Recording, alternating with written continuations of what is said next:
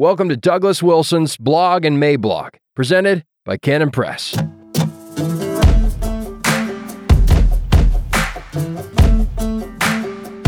Resistance to Tyrants and Obedience to God, February 13th, 2023. For whatever reason, whenever anyone has chosen personal affluence and comfort as their pole star, by which they are resolved to conduct all their navigating, we should not be surprised what harbor they always seem to sail toward.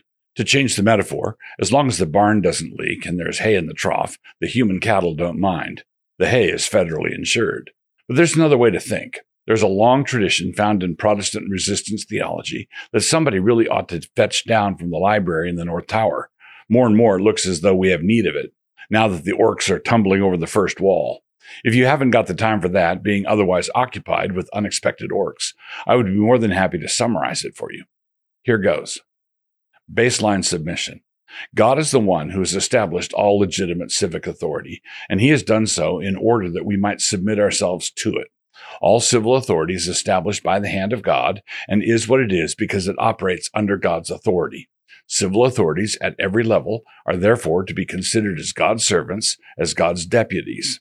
Resistance to legitimate civil authority is therefore resistance to God's ordinance and is consequently a defiance of the authority of God himself. Any citizen who resists those placed over him is thereby incurring God's judgment. Now, the reason God established these civil authorities is for the good of civil society.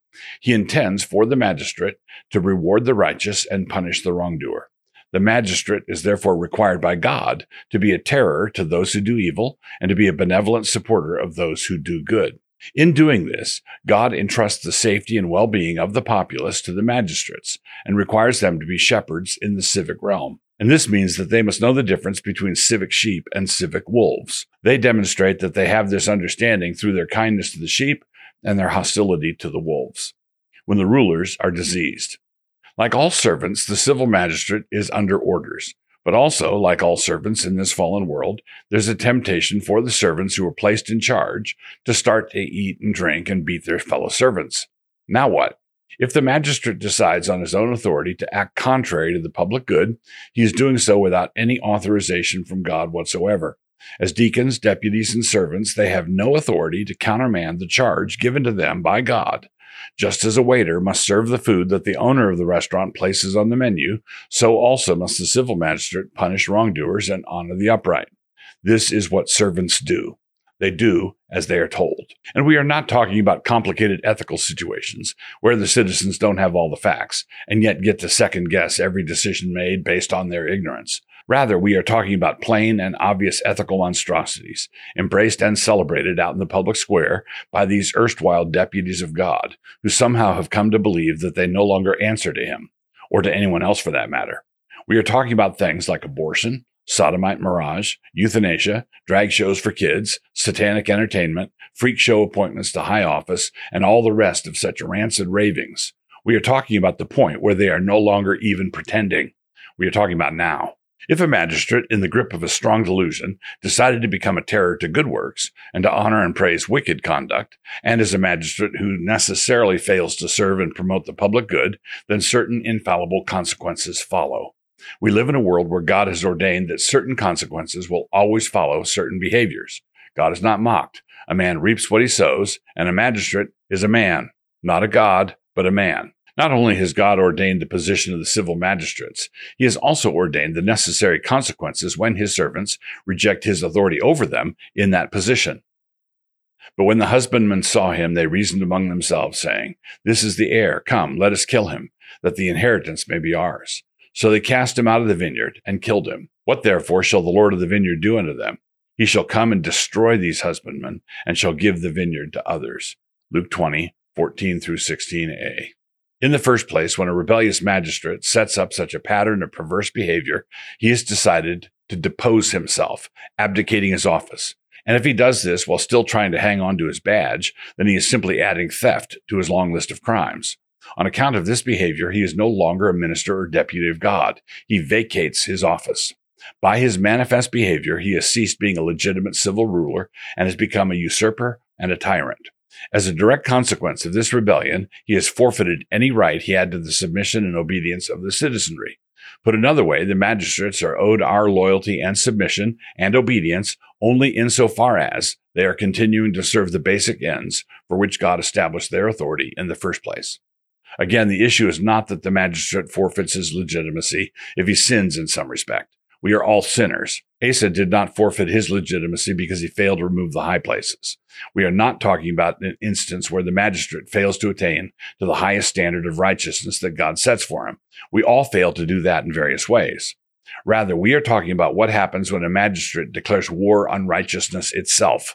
We are addressing the consequences when a magistrate pulls deep heaven down on his own head and does so in a fashion that enables the whole world to see what he's doing. And I would invite any conscientious Christian to look at the behavior of our government over the last few decades and tell me whether or not they have declared war on righteousness itself.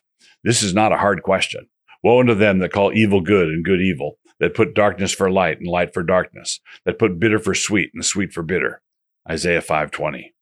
Shall the throne of iniquity have fellowship with thee, which frameth mischief by a law? Psalm 94:20. Under such circumstances, not only is the citizen not obligated to submit to and obey such a tyrant, there comes a time when the evil is so flagrant and so manifest that it becomes the duty of every conscientious citizen to refuse such obedience. Put another way, open resistance to open tyranny becomes a Christian duty. There are still practical cost-benefit considerations involved, of course, and so, like Gideon, you might choose to thresh your grain in the wine vat, because the IRS men of Midian played hardball.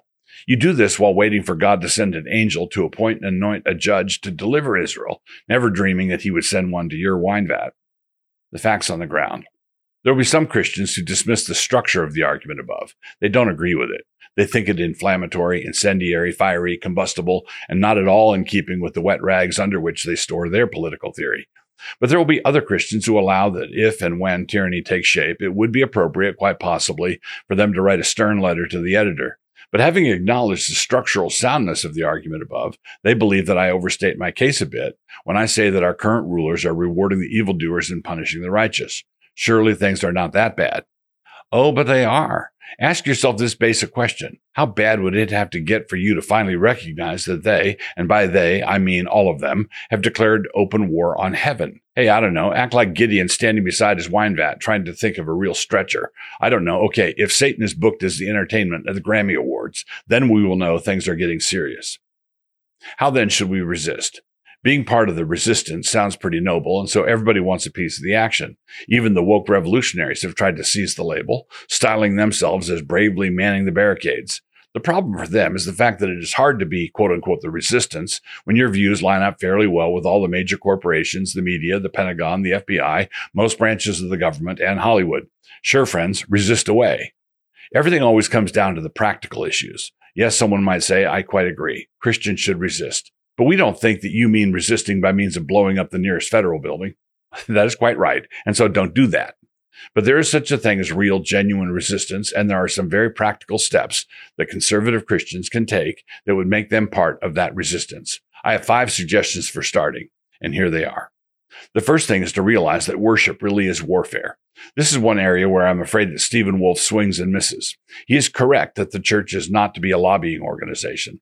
The church is all about word and sacrament. The church has an assigned task in the world, and we are to pursue that task arduously.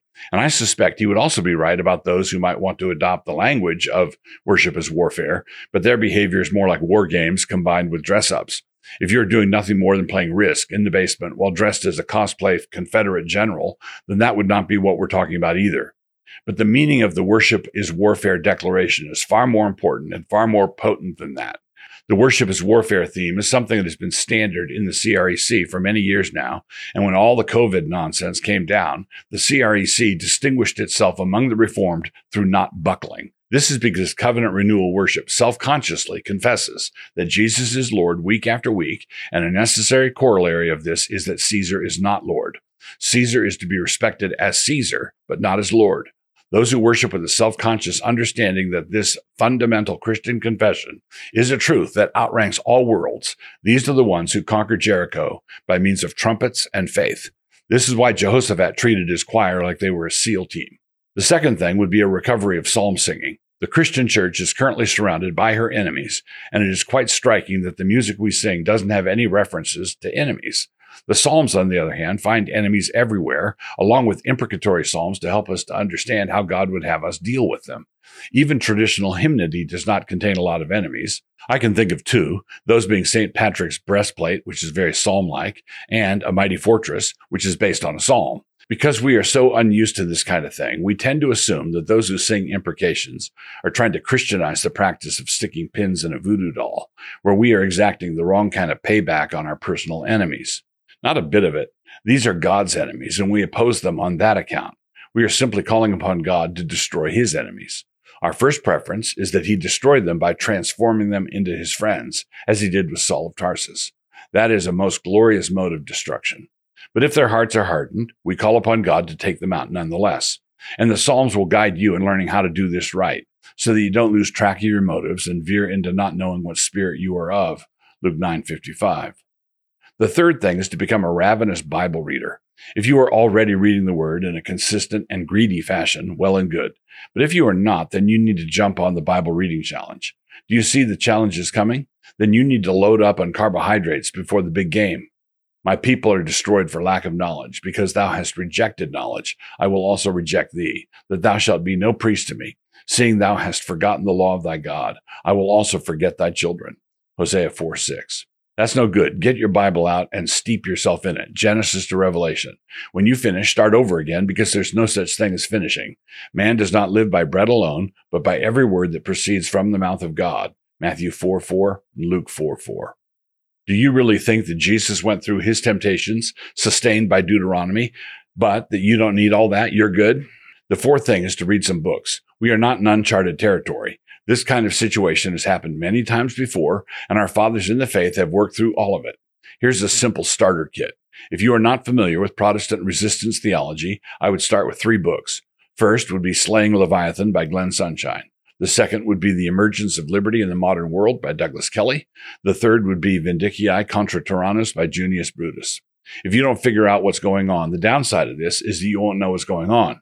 One of the surprises that you will encounter in this endeavor, if you've been a pietistic banner of truth type Calvinist, is this.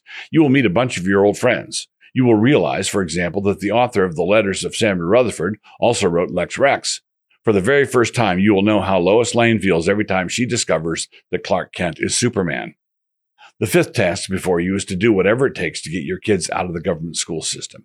If your kids are already receiving a godly education, then you should be doing whatever it takes to help friends and relatives get their kids out of the government school system. The hard conversations you might need to have now will be nothing compared to the tragic conversations you would need to have when your favorite niece comes out as a non-binary space alien. If you are enjoying these videos and would like to support this channel and the work of Canon Press, join up at Canon Plus. Just click the link, create an account, and have a look around. If you use the restrooms, leave a dime on the counter.